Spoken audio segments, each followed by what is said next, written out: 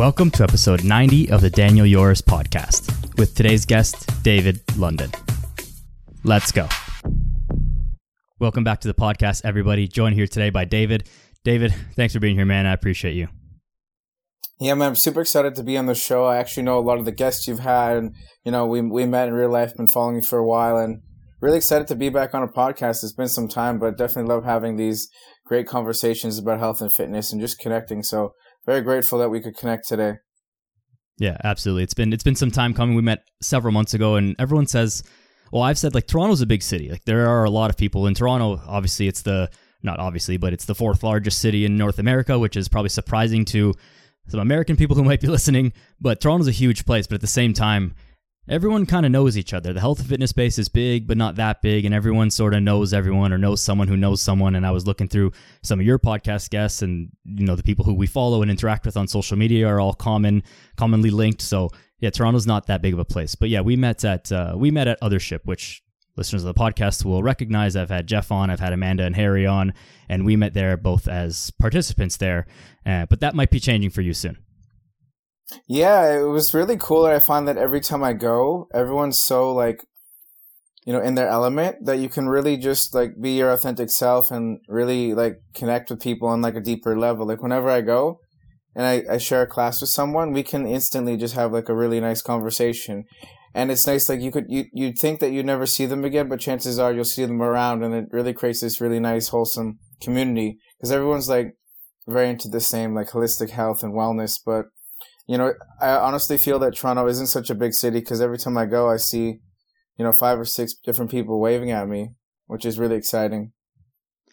It's also just I think a testament to routines of people. I remember in university, obviously there's tons of people at the university and you walk, but you have the same classes at the same time every week and other people have the same classes. And so you're walking by the same people all the time and you might never ever see them. But the same thing is in Toronto. You go to the gym at, whatever time, and then you walk from the gym to the cafe, but someone else is doing that same walk in the opposite direction. And so we all just kind of bump into each other. And so it's a big place, but small place as well. And this is where that sense of community really comes into get to meet people, get to know each other. And that's why I think we both gravitate towards podcasts and the social aspect of social media and actually getting to know people a little bit better.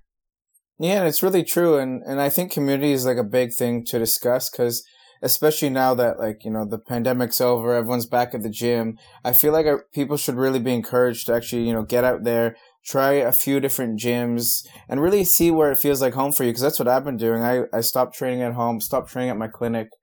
And I've tried out 3 or 4 different gyms till I find that vibe that's right for me. And I find the community that way, you show up, you feel comfortable, you feel pumped. And I think it's very underestimated. Maybe it's worth paying a little bit extra to, get out of a commercial gym and go somewhere where, you feel like you're in your element. I recently, I've tried 2 or 3 and they were, on the pricier end. And then the other one I'm at now is pretty reasonable, but it makes a huge difference. I find in your whole mentality, walking in there, the people. And then if you go to if you're oh, this place is always busy or the people are all not into the training like I am, it can really affect subconsciously your performance. Absolutely. There was a period of time for me where I was going to some commercial gyms when I moved out of Toronto and came back up into the suburbs, and you see the most ridiculous things at commercial gyms. And as someone who kind of knows, I know what I'm doing, obviously, in the gym. Sometimes it hurts you. You see people who are about on the verge of hurting themselves, or trainers who are on the verge of hurting clients and just doing all the craziest stuff. And every time you walk into that place, you have this just bad vibe. I never felt like I had good workouts until, I'm at the place now where it's a lot more private. Yes, a little bit more expensive, but I can just do what I got to do. Everyone knows each other in the gym and everyone cares for each other and people help each other out and have actual conversations rather than just trying to steal each other's dumbbells between sets. Yeah, for sure. And I feel like that's really big. Coming back to Othership, having a community where people are following similar lifestyles, similar values will make it so much easier to hit your goals versus, when we're all training at home, or even if you just like to train alone, it's very hard, on those hard days where you worked all day and you got to go to the gym. But if you're always constantly surrounded in that vibe and that energy, it's the similar concept to where people talk about who you're surrounded, the 5 most people you're surrounded with all the time, But if you can double that number, you can get, exponential better results. If 20, 30 people same lifestyle, same values, same mentality, then you're just going to skyrocket not only your results, but your happiness and enjoying the process more than just like training in your basement, sticking with yourself all the time. And then you can't really you might think you're pushing yourself as hard as you can, but you're really not when it's just, when you're just kind of training at home, or you're always just kind of doing, your own thing, versus when you actually feel other people's energy and actually like feel the space and the surroundings. Well, I 100% agree with that. It's very hard to always push yourself at home, and you have to be super dedicated and committed. And that's also why I think something you alluded to there was that the fitness community is unique compared to other communities in that we all have to deal with our health in some capacity. The gym or a place like Othership is filled with, yes, fitness and health enthusiasts, but also filled with not fitness and health enthusiasts, people who work at a desk, who have a job that has nothing to do with health at all. But we all have a body, we all have a physical body, we all have to take care of our health. And so we can meet in the middle there, and you meet so many people from so many walks of life. Like, sure, we met there and connected because we're both involved in social media and involved in health and fitness, but there are people there who are just business people who don't know anything but working out and don't really work out, but they know that they've got to do something for their body. And so connecting with all these differently minded people, but we all kind of connect over the health aspect of it, I think is a really special place. It's interesting how I'm starting to value, going to Othership and meditating and sauna and ice bath so much more. Like, where in the past I've been meditating, doing yoga since I was 16, so I'm like 28 now. But I feel like it was just something I did, and I was just like, it made me feel good. But now just like, this is something like I have to really prioritize, and I know I need it even more than ever. And it's crazy. Like, I've been taking ice showers, contrast showers since I started working out, but it was more so I wasn't doing it for the whole like mindfulness purpose. It was more so just like, I don't know, something I just thought of doing before those showers were popular. And then even doing yoga, like, I was really deep into it. But I feel like as you mature in the gym and at life, you realize like you got to take care of that mental health side so much more. Like, it's obviously going to the gym, 4 or 5 times a week makes you feel great, getting out and walking, but like doing all these other things to support it can make the hugest difference. Where in the past, but like, yeah, I'll just stretch after my workout. But now it's no, like, let's stretch with my phone away. Let's actually like be in the present moment, doing the mobility, feeling into the body, versus like, let's just, scroll on Instagram or do some stretches. And also too, just like, I can't fully describe how it feels coming out of the ice bath. But just one kind of example here is, I'm sure a lot of us do. A lot of people drink a lot of coffee, So I find for me, I used to wake up pretty hangry or grumpy. But like, after I would say, like, I've been going since February, but I just started going 4 times a week. Once I increased the frequency of the sauna to ice bath from once to 4, I wake up like happy, like every morning feeling great, right out of bed, go meditate, go for a walk. And there's none of that like, oh fuck, I feel like shit. Or like, why am I not happy today? But it's crazy how we can use our environment to support like long-term sustained effects, whether it be, building muscle, building flexibility, or even our mood through all these different factors, and then putting it together to create your own lifestyle, which is crazy for me, which is why I'm trying to get more involved. And I find, like, say I do a night class at the ship, the next morning I'll like enhance the effects and do like a 5-minute ice shower, just because I'm like, I want to reap this as long as I can. Because I feel like the first kind of few times you do things, whether it's a yoga class or the first time you're going to the gym, like, you can feel good, for a little bit, but it's more so like training your body to maintain that state. So that could be like mentally, your mental toughness, your resilience, or it could be your calmness and your composure. But I think like there's something to be said for like figure out how you can maintain the life you want to live, like not only physically, but like subconsciously. That's amazing. Yeah, we all have that feeling of after a good workout or after you go for a hike in the forest or even just a walk around the neighborhood, you feel good after. But then how do we make that last throughout the rest of our day? Sure, it'll last for an hour or 2, but how do we just get that feeling all the time? And so it's interesting that you've made that connection as someone who obviously, again, you've been involved in health and fitness, been working out for a long time, been meditating for a long time, but it's been kind of taken to a new level through the community aspect of Othership, right? Because you said you've been going into having cold showers, and now a cold shower is not the same as an ice bath, but it's close. So it's not that the physical practice has really changed for you. Would you say that it's more of the community there that has changed it for you, or is it just that step up from the cold shower to the full-on ice bath? I think the community plays a big difference because, you know, when I started doing yoga, it was me in my parents' basement doing P90X yoga. So I had Tony Horton there with me. And then I did that for years, P90X 1, 2, 3 yoga. And then I downloaded some Allo Yoga app. I did some online classes. So I always had like the virtual community, you could say, but no one really I could interact with and feel their energy. I could get an idea of their personality and be like, yeah, I like this kind of vibe, which was cool. But I never actually did real in-person yoga before my teacher training, which was interesting. And I taught classes before I ever took one in real life as a student, which is kind of odd, but I did like 8 years of like online yoga. I was like, and did an in-person training. But I find it's not just that it's taken it to another level doing the ice bath. It's more so like when you go up to someone, like when people are so calm and grounded and you can just feel like what's possible, like in terms of like your mental state or just like everyone like matches the vibe. You're like, oh wow, like you're not alone in this. You know, everyone's really, I'm sure a lot of people like are working through different stuff. We all got shit going on, but it's more so like when everyone, it's just the support. Like everyone's like, you go in the ice bath and you feel like physically like people's energies holding your hand in there. You know what I mean? And it's the same 100%. Thing for having like a trainer like yourself or a coach. It's like, you've got that mental, emotional support. You've got, you know, something to make it feel like it's just not you chasing your goals alone, but it's more so you're developing like a sense of self and community at the same time, which is so underrated. Like go out there. Like recently, my intentions recently, when I go for walks now, I ditched the AirPods. Like in the last 2 weeks, I'm doing no AirPods, no music at the gym. I want to open opportunities for people to approach me. Like I want to be approachable. I want to connect with people. So I'm just, it's kind of weird with no music, but I'm trying to like let the universe open these opportunities for me, because I've noticed like when I'm at Othership where I let this happen, then I can maintain that state of where I feel great, but also just like you never know who's going to want to talk to you, who you're going to want to connect with. And I know you go for a lot of walks.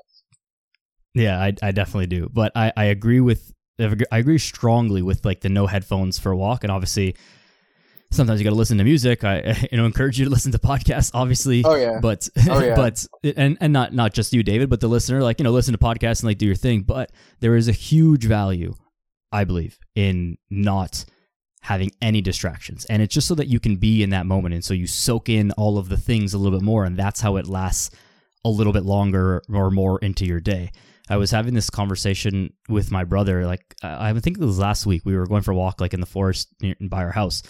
And I can't remember how we were talking about this, but we started talking about like ancient people or people years and years ago and how they just discovered like stuff in the world that we all just like take for granted now. But then we thought about it, like they didn't have anything else to do. They just had nothing to do but think about stuff all day. They didn't have really jobs or like cell phones and all these distractions. And so what could we imagine if we had less distractions and you go for a walk every single day in the forest, call it a thinking walk? And some famous people in the modern era, Steve Jobs, namely famous creative people, have been known to do these type of thinking walks where they just go into nature and let their mind go wherever it goes.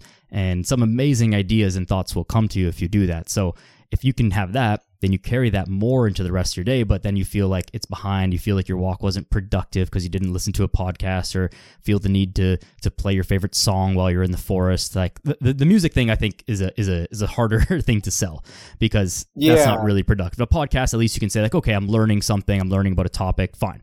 But the music thing is just pure entertainment and distraction, right? Yeah. And it doesn't need to be all the time. Like it could be the first 5 minutes going to the gym, like maybe just warm up. And feel your body when you're stretching and you're doing the mobility, and you even just party or walk. Like it doesn't need to be all or nothing. I think like for me, it's just like, all right, I'll give it a little bit, see how I feel.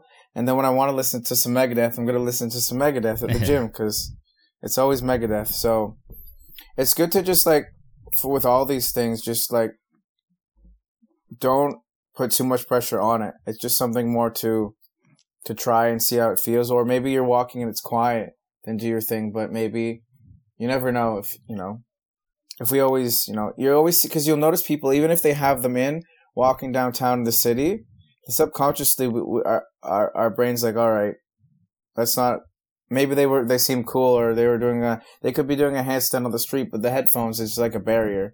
So right. That's why I'm just like,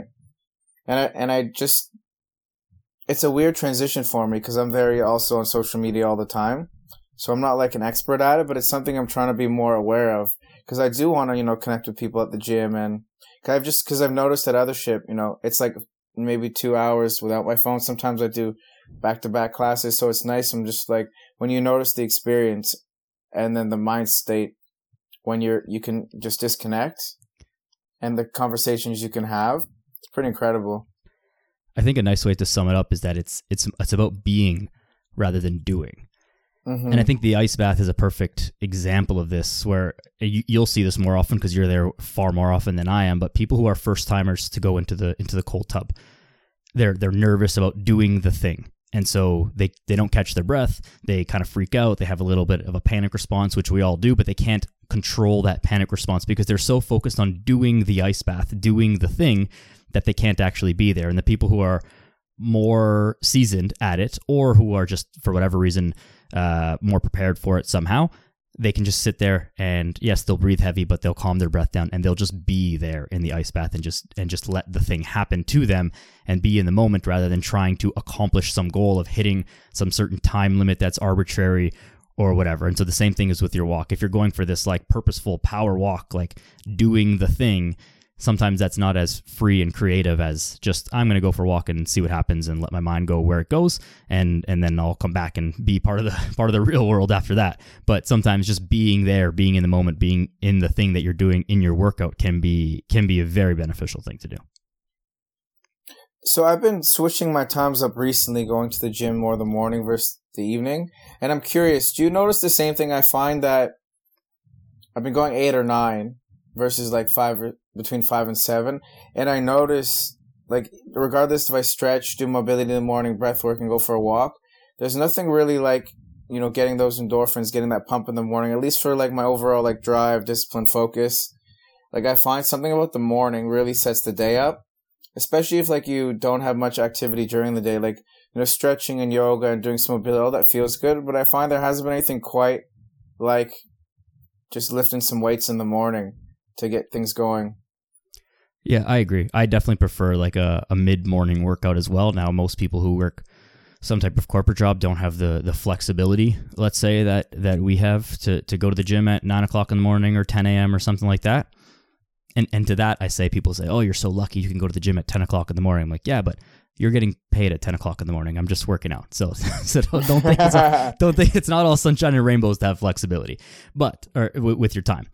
But yeah, if you can get that workout in the early part of the day, I do think it does set up the day better. You have some opportunities to create a win in the day. You get that workout out of the way when you have more mental energy, more physical energy, versus at the end of the day when you've been, beat up by your job and then you got to drag your ass to the gym and get a solid workout. And it's more difficult. Now, for some people, that's the only time that works. And of course, do what you can. Like, something is better than nothing. But I think if you can, there is some benefit. And maybe it's different for different people. Maybe some people working out in the morning, it's just so dreadful because it's too early for them. They're really not morning people, even if it's like 9 or 10 a.m. And going to the gym in the evening is much better. But find what works for you. Like, find that time that kind of like lights you up and schedule yourself around that as best as you can, I think is the way to go.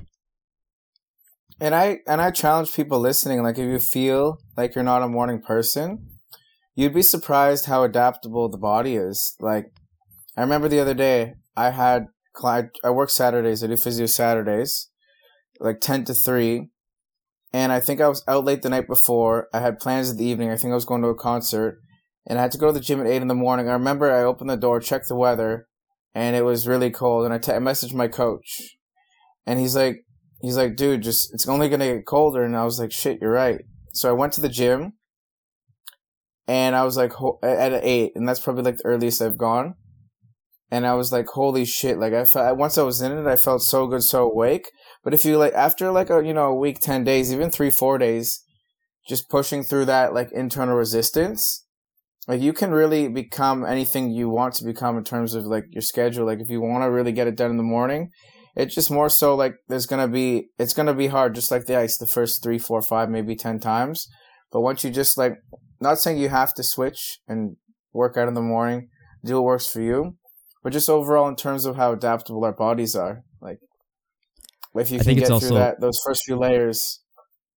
Exactly. I think it's also partly a self-fulfilling prophecy. If you continue to tell yourself that you're not a morning person, then you will not be a morning person. If you tell yourself these like things, these quote unquote truths about yourself, then you will start to believe them and embody them. And I think it's the same thing about people who say, oh, like I'm so bad with people's names. I can never remember people's names when I meet new people. Well, if you keep telling yourself that, then you're always going to be bad at remembering people's names. But if you identify as someone who is good at remembering people's names, or identify as someone who is good at being lucky with playing cards with your friends or something, then you will actually manufacture more luck that way, because that's just how it works. And same as remembering people's names and being a morning person, all these things. So if there's something you want to do, just tell yourself that you are that person. And maybe this, again, woo-woo for some people, and some what's the word, positive affirmations, but if it works, it works. And so you don't have to understand why or how it works, but it does do something. So it's probably a good strategy to use.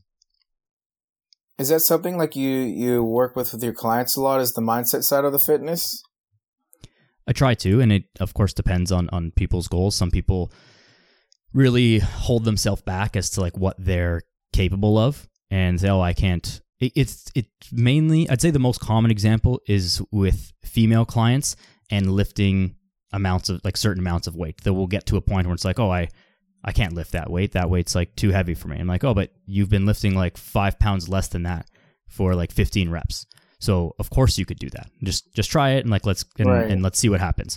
And then, what do you know? They're able to do it, and it's like, wow, we break through this barrier. I had this one client a while ago, and she was very much like this. Didn't think that she was one of those people who could lift heavy weights. And then she had gone on a business trip somewhere, and she did a workout in the hotel gym. And so I gave her workout to do in the hotel gym with like limited equipment. And she's like, oh, I couldn't really do the workout because I didn't have heavy enough dumbbells in the gym to do the things that we needed to do. And I was like, and she didn't even kind of realize it when she said it. But then I was like, see, like this is what's been happening. You used to say that, you couldn't lift heavy weights and that's for other people, but here you are like maxing out the hotel gym, right? So there is certainly self-limiting beliefs in trying to bust through those plateaus with all clients. But it's individual for each person. That's probably just the most common example that comes up. No, that's really awesome. And I know a lot of your posts, you have really good like advice and like, but you're no bullshit with that's what I like about your tweets and stuff. Like you get the message across, but it's also like, it's the mindset stuff, but it's just like short and sweet, but it's, you know what I mean? Like it's just facts, like you can't be like, no, it's just like, keep it real, which is cool. And I like how I see you've been working on your flexibility a lot on your splits. I know you posted a photo a few weeks ago. So let's talk a little bit. I want to know about, just how you've been approaching it and your goals. I'm curious, like how you approach things, and we'll dive into mobility a bit. Yeah, for sure. I like how you flip this podcast back on me, but let's roll with it. Yeah. I've always been a fan of mobility training. It's always been something that meant a lot to me because I lost so much of my ability to move through all of my history of knee injuries and stuff like that, and couldn't walk for a period of time and blah, blah, all that stuff.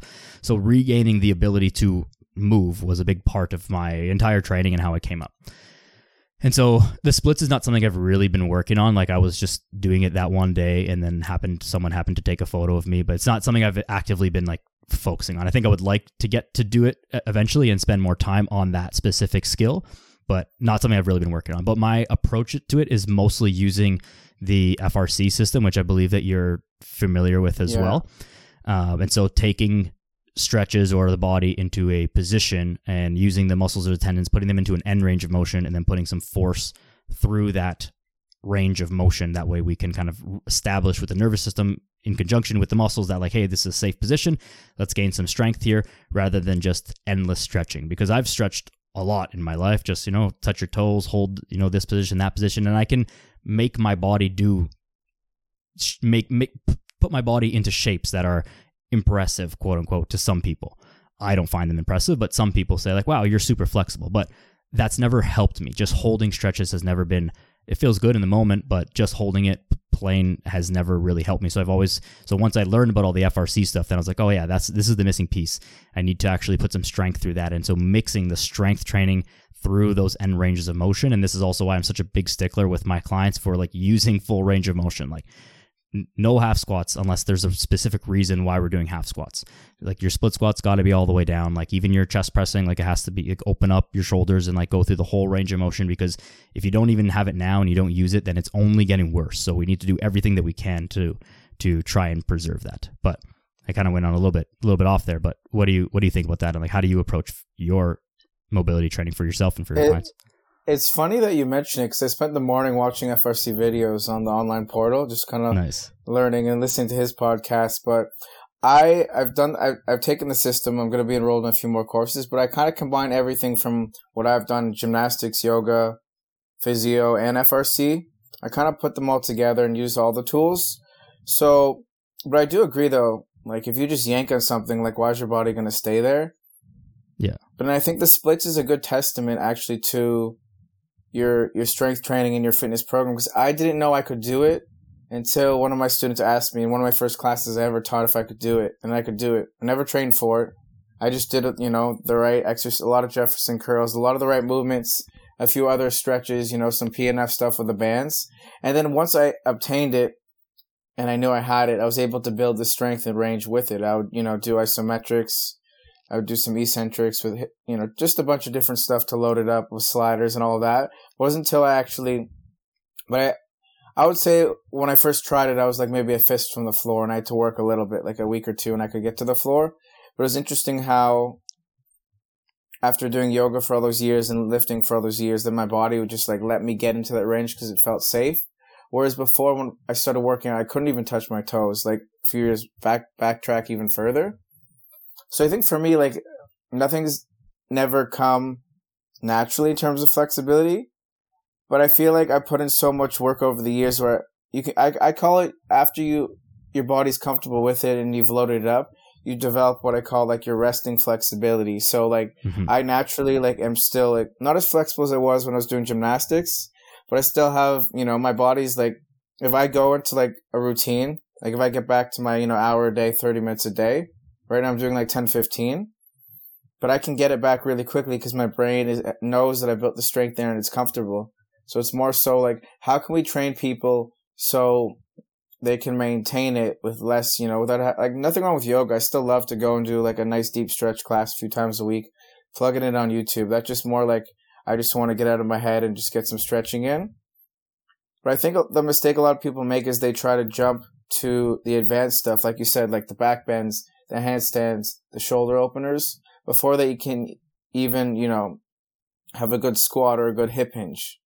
So I think people really need to just understand, like if you jump to the fancy stuff and the splits, you're going to get hurt, which is why I tell people, like the way we program and prioritize the exercise you're going to be doing are going to be what's appropriate for your skill level. So when I'm choosing exercises for clients, I'm always trying to find ways that we can, like you said, like get a little bit more range through it, whether it be like a split squat with the front foot elevated to get more hip extension, or doing a deadlift from a deficit, or even like a seated good morning with the feet a little bit higher. I'm always looking at little tweaks I can do here and there. But all my clients have like their daily bare essentials, whether it's like 5 or 6 different mobility things that they need based on their job and their demands. And then we incorporate a little bit. I'm an advocate for a lot of like kind of adding mobility into the workouts, depending on the client. So say someone's doing like legs, instead of just sitting on the bench between squats, like doing a bit of shoulder work. So I find like depends on the intensity intent. Because for a lot of the FRC system, it has to be, higher intensity and higher intent. So I don't always pair that stuff. I'll give more like dynamic kind of just user range kind of stuff. Do a few, say you're benching, to maybe just kind of sit in a squat between sets. Those what I call are just like easy things to, integrate more movement into the day today, because that's what people really need is like if you're going to sit 10 hours a day but only do like 30 minutes of movement, I'd rather you just like, and then the same principle applies to my clients who are at their desk. Like I find different ways I can give them 1 to 2 minutes of movement each hour versus like just be like, all right, you got to go home, you got to walk for 2 hours and go to the gym and So I'm very flexible in terms of like, if I can't get the client doing intense mobility right away because maybe they don't have the body awareness or maybe they just aren't ready for it. Maybe the goal is just getting them moving more. But I do ramp it up with people. Like we go into, once I feel ready and confident in your range and your capacity, like, some weighted mobility, weighted cars, like end range holds with blocks. Like, you could actually do like forward, like you said, touching your toes. You can do a seated forward fold with resistance pulling you from going forward. So the resistance would be, you can pull the band forward or you can have something behind you pulling you forward. So finding different ways to apply like gym progressive overloading to the mobility work is something a lot of my more advanced clients do. Like I've got some guy doing standing hip cars with like a 10-pound ankle weight, but this guy's been working with me for like 3 years, and he came from what I like to call like a stiff like a brick desk guy to, he's lifting a lot, he's playing baseball, he's pitching, he's really, but it's all about really like taking the time to make it part of your lifestyle. Like if you just want to do the splits in 2 months, then are you going to still maintain it afterwards? And I'm more about longevity. Like I personally could stretch an hour a day because I love it, but some people want the results, but they don't necessarily can't really fall in love with the process right away. But it's not until you get to the point where you're like, holy crap, like it feels easier to walk because my hamstrings feel good and I have more hip extension. I'm like, holy crap. Like my legs always felt heavy when I'm walking, but now it's just like, wow, I feel really good. So in terms of maintaining those changes, I think we shouldn't disregard. There's a lot of very good research for slow form passive stretching. Like a lot of research shows that it can actually decrease blood pressure, like passive, and long form 2-3 minute stretching. It can get things. I'm not going to go too deep into, but there's a lot of good research because we need to have that foundation. And like you said, that's where the system comes in, is that you can spend 2 minutes in the forward fold. And over time, again, your tissues creep. Like when we're sitting at your desk, that's why your posture gets worse, because the tissues elongate after like 45 minutes to an hour. But it's more so like they can come back, but it's more so the long-term plastic deformation of the tissue is what leads to everyone having, kyphosis and poor posture. But if you're just stuck like this versus like your tissues are going to adapt there, and it's the same thing for flexibility. Like they're going to adapt, but the deformation can come back if we're not reaching the threshold to create tissue changes. So it's all about like moving with the breath and spending that time. But again, also figuring out, like, I think a lot of people are missing the fact that we can't just create a stretching and mobility program for someone if we're not educating them on the actual functions of the joints, like why they're doing it. Like, yeah, we're going to the splits, but do they understand, like, there's hip extension, hip flexion, a little bit of hip rotation, ankle dorsiflexion. I want people to understand the capacity of all the joints and what they can do before they just jump into it. I feel like it's very underrated. It's like, do you understand why we're doing a hip car? Do you know what this even is? What are the different movements are? Like, I want people to feel that. And so I always start people off with a foundational phase where just, body awareness, getting moving a bit more, understanding, how the body moves. Because I feel like if you negate that and you just there's a lot of amazing yoga teachers, a lot of my friends, but if you just only do yoga and you do the poses but not really understand what's happening in your body, then you're going to miss that body awareness you need to do a lot of the advanced like end range stuff and the joint work that's going to be effective in improving your workouts and the way your body feels long term.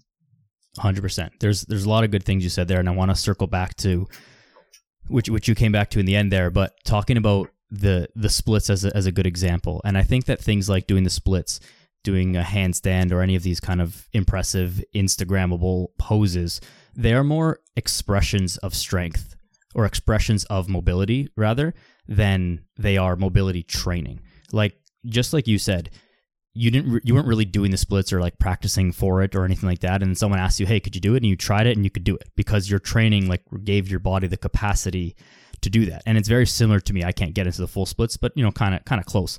But it's not something that I explicitly work at. I just do all of my other training, and then so if I ask my body to go into that position, then I can get into that position. Yoga, I've not done a lot of yoga, but when I do yoga, because I'm not like a regular in the class or whatever, the instructor is often like impressed by me if they don't know who I am or whatever.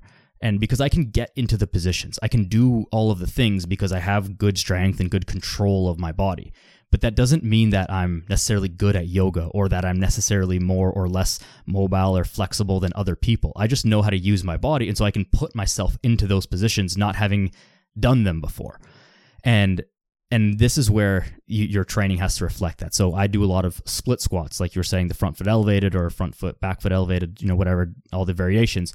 And so that translates over very well to being able to actually do the splits. It's not that I ever do the splits. I mean, once in a while, I might just do it just to see how it looks, but I don't really do it.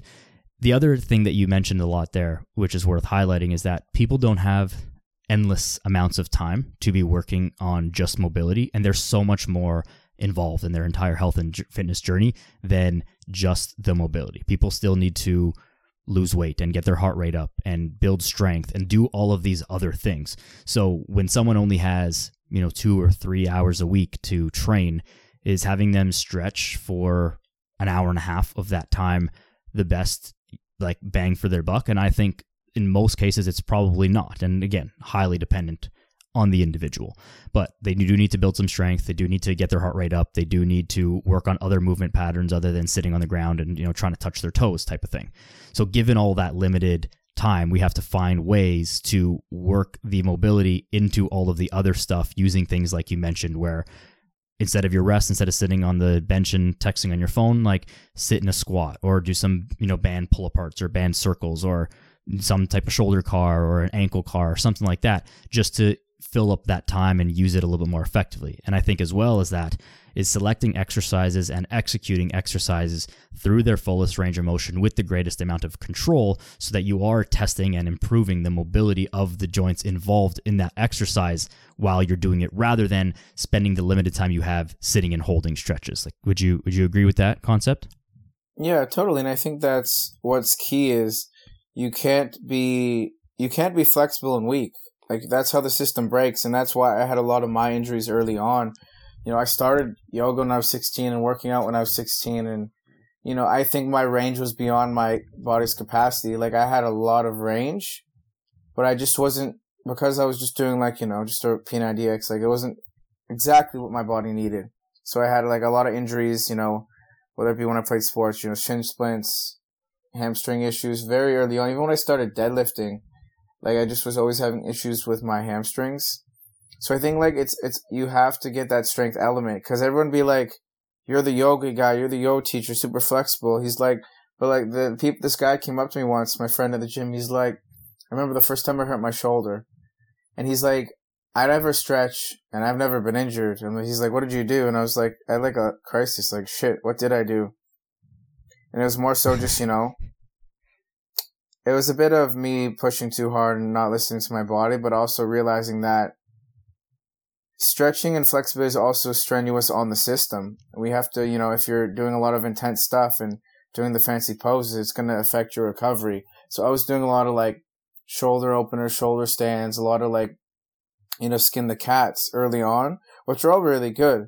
But it was more so that it's still stress on the system, especially if you're hitting the weights hard, doing a lot of upper body. So you have to have a coach or a trainer who really understands what you're doing overall, so you're not putting more stress on the system, especially if you're not sleeping well, you're not eating well. Like, you can't put in more right away without really adapting the system. And I think that's why it has to be, the right dose at the right time, the right intensity. And I have some clients who just do mobility training. Like, they do some more select FRC style. Like, we do mostly like, Zotman curls, like Jefferson curls, like back bend push-ups. Like, they're not as into the bodybuilding, which is fine. I do a lot of that training too, but it's more so like, it has to depend on your goals, because we can push you harder. We can give you weighted shoulder cars. We can give you single arm, scapular push-ups, whatever, but you have to have that capacity in your system, because this stuff can be pretty intense, because, when we're ramping up the effort on some isometric holds and stuff. The thing to highlight there is that mobility training done right is still training. It's not sitting there and stretching and relaxing. The principles of progressive overload, which overlays everything about training ever, like, I get upset when people say like, "Oh, I'm using progressive overload this workout." Like, well, yeah, like obviously, if you weren't, then like, what were you even doing? You know, like it's not like a thing that you just do. It's like it's the entire thing that you're doing all the time. But the same thing, or you should be, anyways. But the same thing applies to mobility training. If mobility training done right, you will be sore the next day. Your system will be exhausted the next day. Like you can't just train your hip mobility like 100% every single day, because the demand will exceed the capacity of the tissues and will lead to injury eventually, and probably sooner than later. But this is just the thing to highlight, that mobility training is still training and should be approached systematically and in a progressive way, rather than thinking of it as your rest day and just something that you kind of do when you have a second in front of the TV and you just get into a 90-90 on the floor, hold it for like 20 seconds and then just do the other side. That's fine, and like it's still good, still do that, but that's not really going to improve your mobility. I'm sure there's tons of people listening who have stretched. I stretched all the time. I try and touch my toes every day and I can never, my hamstrings are still tight. Well, sorry to break it to you, but like it's not working, obviously. So something's got to change. Yeah, and I still think there's something to be said about that, because there could be a lot of reasons why you still can't touch your toes. But I think it comes back to what I said about educating the client. Like there's a lot of like tweaks we can give people for breathing, joint positioning, posture, timing that can push the needle forward. But it's just when we're just going through the motions is when, again, you're less connected to the brain and there's less effort input. So I still think like it's okay if you just do the forward fold, whatever, but it's also like, it's how you do it. It's just like anything. It's how you do it. So like, are you doing it and doing a little mini knee bends? Are you trying to get that range to loosen up? Are you trying to give more feedback to the body? Are you playing around with the weight distribution from your heels and your toes? Are you holding your breath and just hanging out there? Or are you breathing? You got a timer going, and are you actually trying to listen to your body? Because you can bend over, and if you do a little bit of a knee bends, a little bit of a hip sway side to side, stretch the back a bit, and actually explore, that might be what you're missing in terms of pushing it forward. And then you can add, some strength training on top of that. But I think it's like also too, like, it's just how you do anything, man. And if you live that way, you'll just improve in all aspects.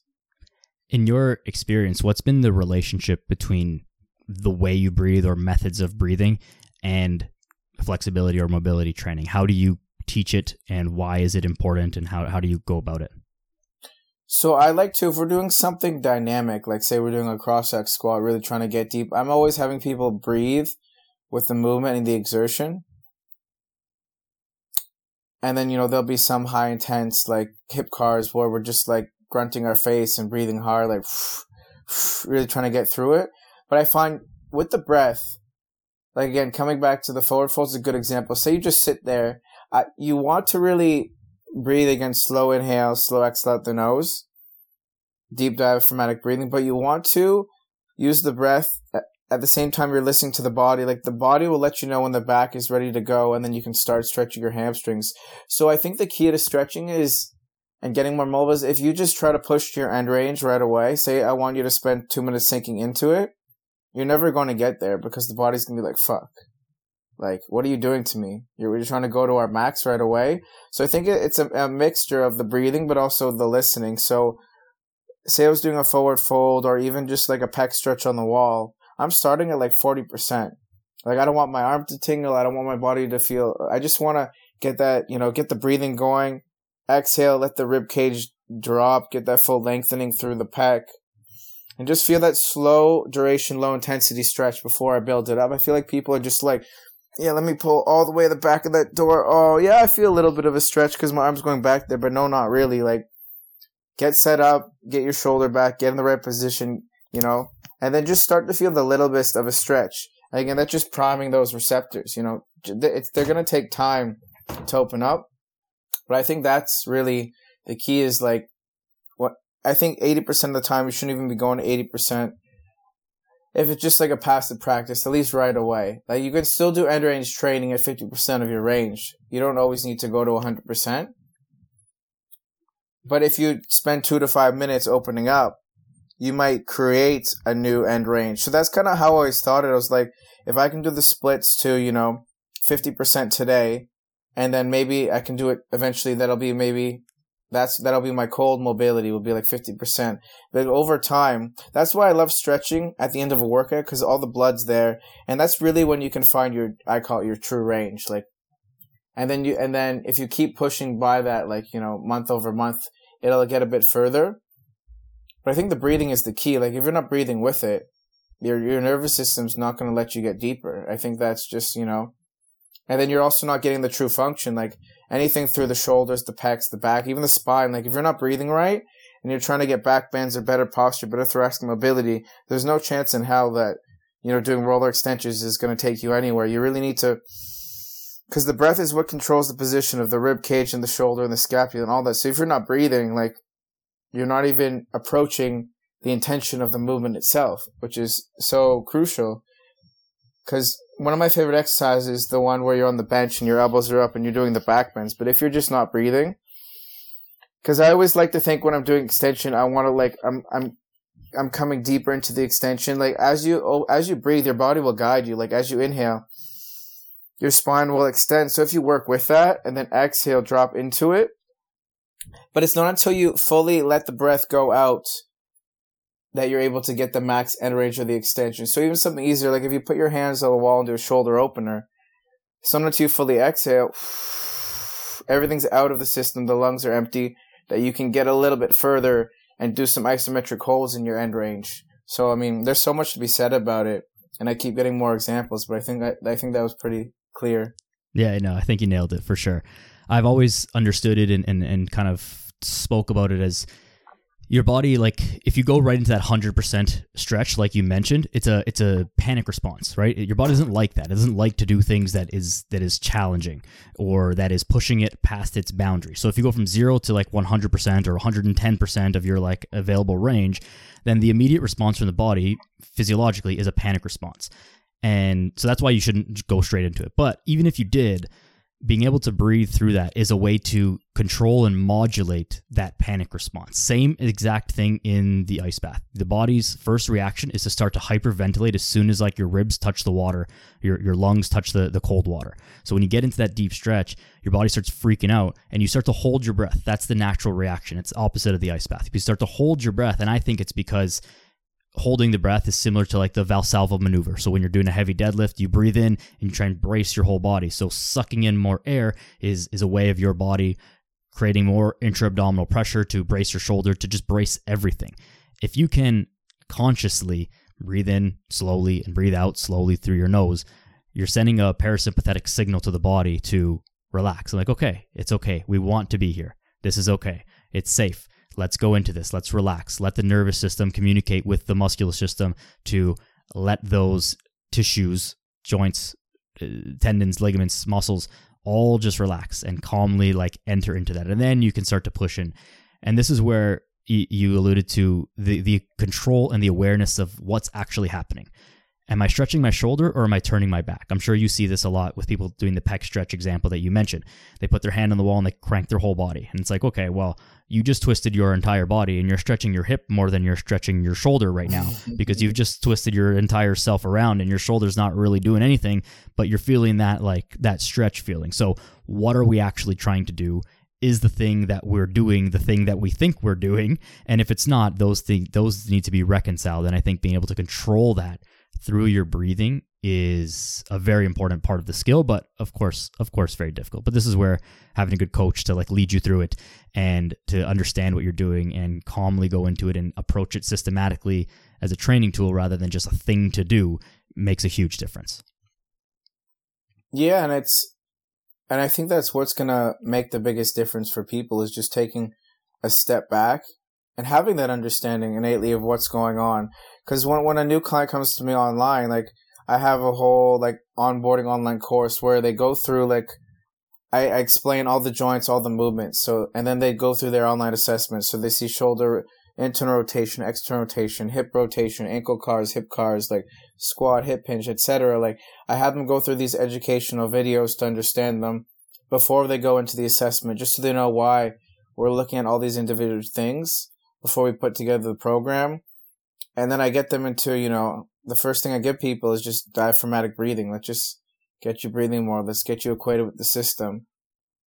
And then we go, and then from there, there's some more back and forth in terms of, understanding their goals and giving some feedback on the assessment. I try not to overcoach that. I want to see how people move naturally, but I also want them to understand why we're doing it, because that's how you're also going to stay consistent with it. It's how you're going to get the buy-in from the client. Be like, oh, true, I didn't know that it's important to get my arm, behind my back and be able to reach my fingers. I didn't even know that's like a movement I should be able to do until you test it out. I'm like, oh, my other side isn't as good, but it's more so like that's what's going to motivate you, is just that understanding. And, it's a bit different too. Like, I'm also, I recently started at the clinic I work at, the Runners Academy.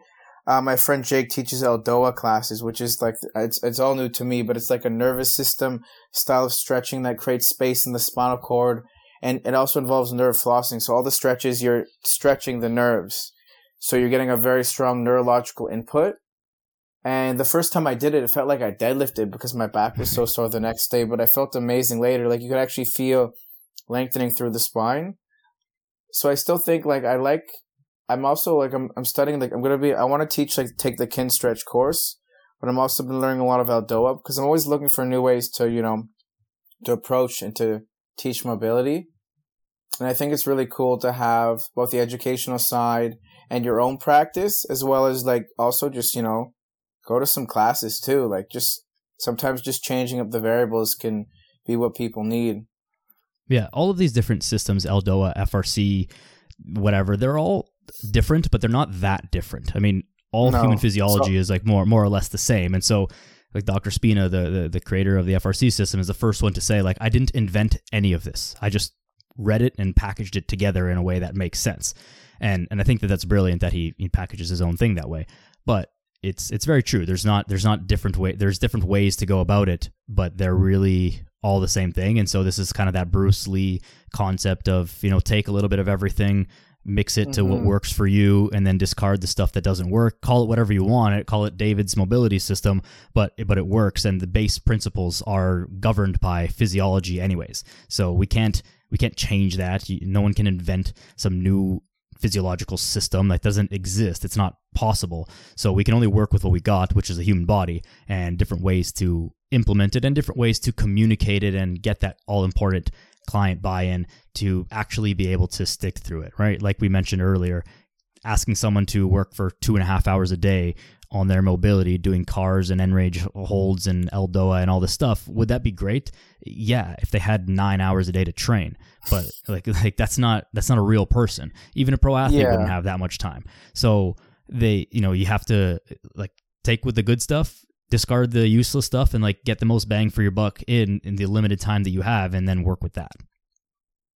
And I think one of the things that's helped me identify that, again, like you said, they're all very similar, is having the background in physio. I understand where they're getting the science from. Eldoa is essentially nerve floss. They call them tensioners and sliders when you're treating someone. So you're tensioning and sliding the joint. It just, again, it's put together well. And then FRC has a great model. I haven't taken the internal strength model, but I've listened to all the podcasts and I've done the base certification. But I like how they kind of oversimplified in physio and training, and they do PNF stretching, whereas it's that, but on steroids essentially. And then the whole thought process around it on level 1, level 2, different grades of doing cars and drills. It just more packages easy, more digestible way than just reading the science. But the pales, the rails, progressive, regressive, it's just a lot more intuitive, at least for my brain. Yeah. But at the end of the day, I invent stretches all the time. That I'm okay, how can I make this pec stretch more Eldoa style? So I think I made a video the other day. It was a pec stretch with a nerve floss, and it felt amazing. And I was like, this is technically Eldoa style, even though it's not one of the movements they came up with, but it's really just a pec stretch with a nerve floss, even a lat stretch with a nerve floss, same kind of idea. So again, these are more advanced things, but these just come from me stretching and messing around and just trying different ways to make things feel good. It's not, I'm just always exploring, and I think that's the take-home message here is always explore the range and see what you can do with it. 100%. I think I know what you mean by when you said that you just make up new stretches, and people seem to make up new exercises all the time. And it sounds silly to say it like that, but it is true. And it's because the stretches that we all know to do a 90-90 in exactly 90 degrees with your knee and your ankle and your hip and whatever, all this stuff, it's like, well, maybe that feels horrible for some person or they can't even get into that position.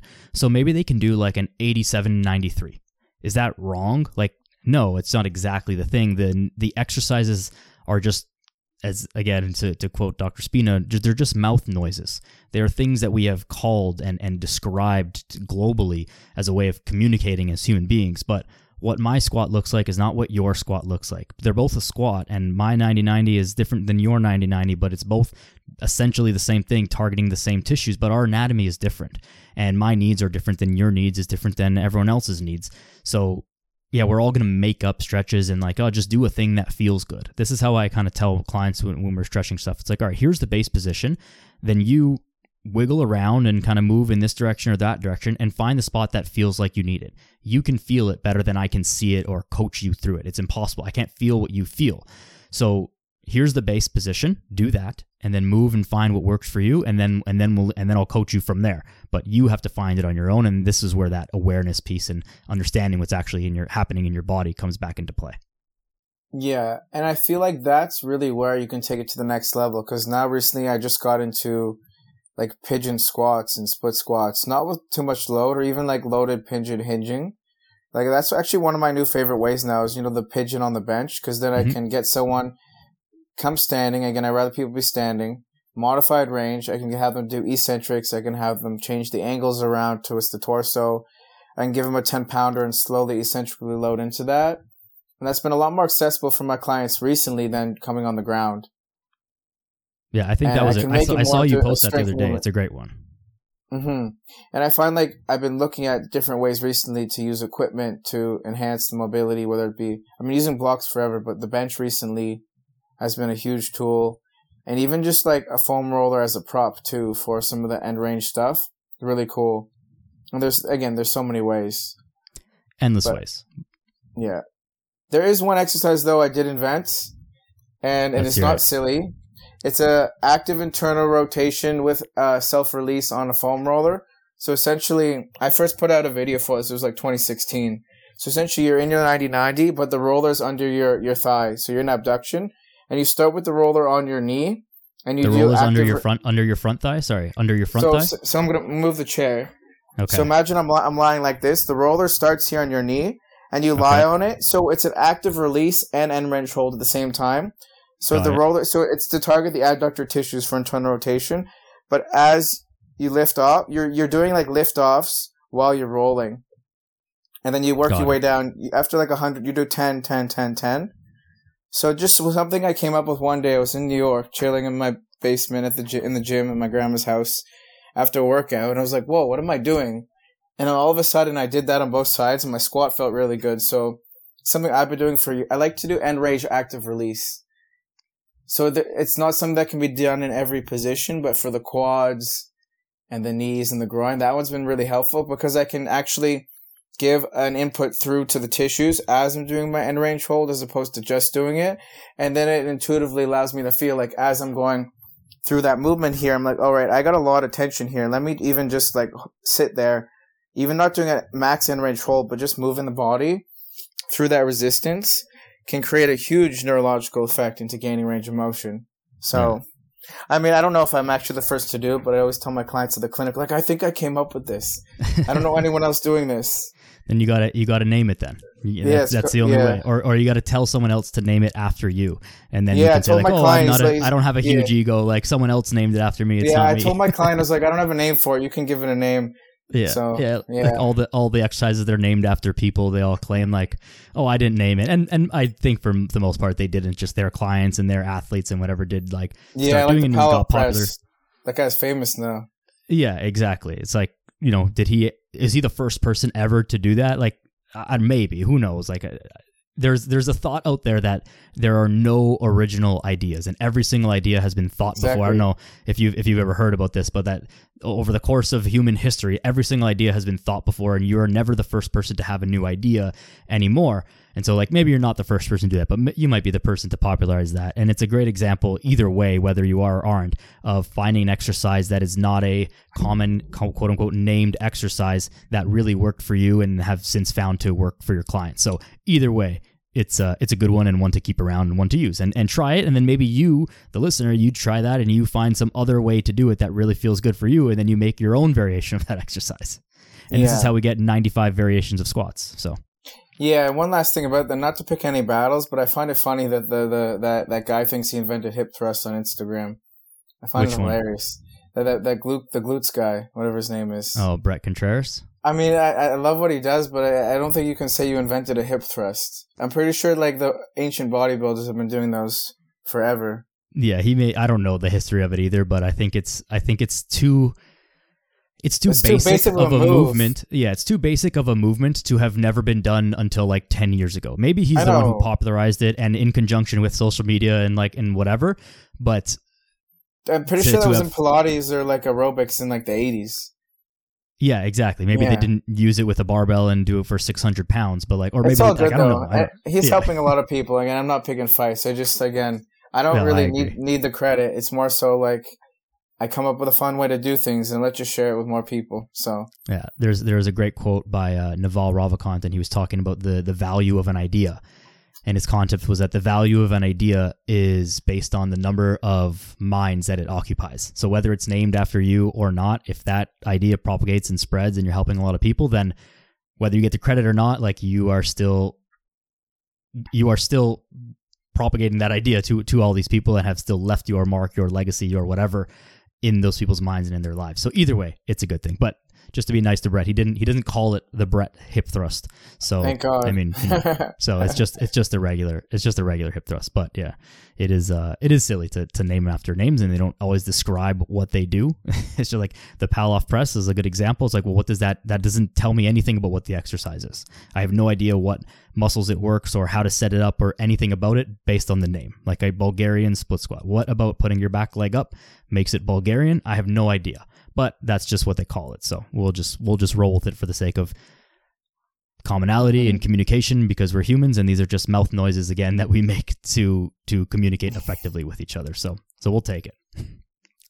Yeah. David, what are some to sort of finish off here and leave people with something like really tangible? I know you alluded earlier to mixing in mobility during the day and doing like few exercises at their desk, and obviously your branding is all around being desk-bound and being a desk-bound athlete.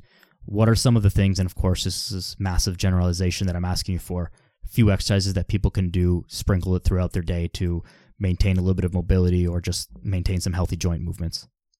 Yeah, I've got quite a few resources now that I think I did my first full-on shoot for YouTube last week, so I'm going to be putting out like desk yoga, desk stretching, desk mobility, so people literally can press play and 5 minutes at their desk and follow along with me. So that's going to be like a big project I'm working on the next year. And I've got 8 classes already so far.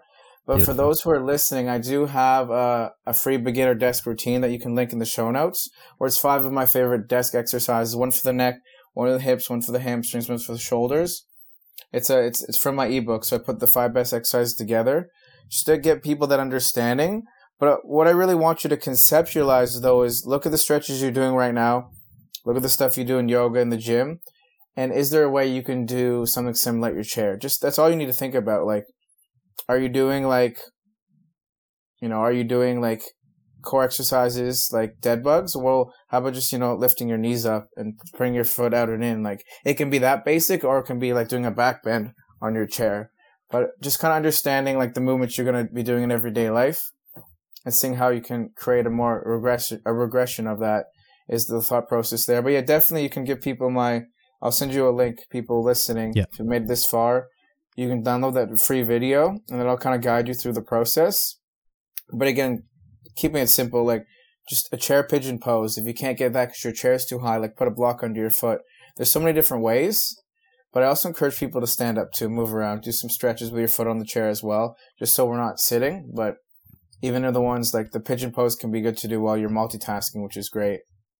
Yeah, that's definitely a good one, and I'll definitely link to your ebook in the show notes. I'll get you to send me the link to that. Yeah. But I think the take home with that is like do simple things, and it doesn't have to feel like you're doing a crazy workout. Like something is better than nothing at this point. We're not talking about like becoming the most mobile person in the world by stretching for 2 minutes a day at your desk. It's just moving the body a little bit. So use those regressions to the best of your ability and just kind of sprinkle them throughout the day because more movement is typically a good thing. David, is there anything else that you want to leave the people with here in closing? This has been a great conversation, and I appreciate your time. Yeah, man, this was really, really good to talk about mobility. But I like the way you ended it, just thinking about movement more often, but also just, again, like, you don't need to do it every day. It's more so like the consistency. Like, I'd rather people do 5 minutes a day every day than an hour once a week. That's what I tell people. Like, I have clients who just start with me last week. I'm just like, I'd rather you do your 10-minute morning, your 10-minute evening mobility routine than you to, do 30 minutes once a week. Like, it's just that long-term consistency is what's going to be the key. But also doing the mobility exercises you actually enjoy doing, because there's 100 different variations for every intention and every goal. But as long as we're choosing one we enjoy and we're doing it properly and understanding the movement, and you'll still make progress. So, like, if you don't like doing, let's say, ankle cars, I'm sure there's something else that we can give you that would be more enjoyable. So just never settle. Always strive for greatness. And go to the fucking gym. Yeah. Yeah, let's go. That's right.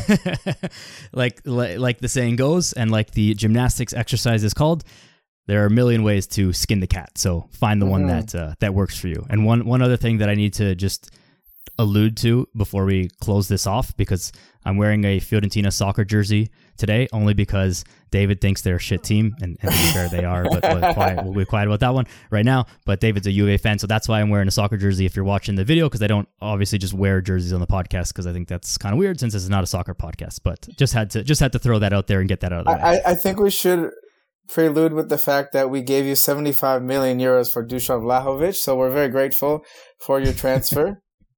But yeah, I wish I was even more up to date on soccer, but as much as I've played soccer and all this stuff, I'm like I don't follow the sport very closely at all.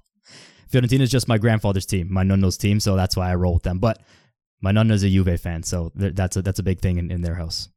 Oh, good. So there's no bad blood here. Sick. No. Awesome. Really great to have you on. I'd definitely love to, do this again. You'll have to come. I know we flipped the script a bit, but you'll have to come on my show. Yeah, absolutely. Let people know your contact info, rattle off. I'll put it all in the show notes, as well as your ebook, and your podcast will be coming back as well. So let people know all that stuff. Yeah, so for those of you who missed it, my name's David London. I'm the founder of Deskbound Therapy. So just like you're sitting at your desk, Deskbound Therapy. That's where you'll find me, mainly Instagram, YouTube. We're on Facebook, but mainly Instagram and YouTube. That's where you can find out about, the online classes, online coaching, or even just you want to, I really want to put out everything I know on the YouTube. So definitely subscribe there on Instagram and at YouTube to Deskbound Therapy. And we're going to have so much. It's literally, like, I've got a huge vision for Deskbound Therapy. It's going to be like, there's going to be a huge library of YouTube videos. And I just want you to press play and have no excuses and just do the stretching. Like I started on Instagram, just get up from your desk and stretch. So I'm putting out everything. So you'll see it. It's coming, and I'm sure Daniel will share it as well. So again, thanks again for having me. Yeah, absolutely. Been a pleasure. Deskbound Therapy, essentially everywhere. Everything will be in the show notes. I appreciate you, David. I appreciate everyone for listening. Subscribe to David on YouTube and follow on Instagram. Subscribe to the podcast here on Instagram, on YouTube, on all the places. Or not the podcast, just me on Instagram, whatever, at Daniel Yoris. And that's it. Get up, stretch, go outside, be a good person, and go to the fucking gym. We'll see you later.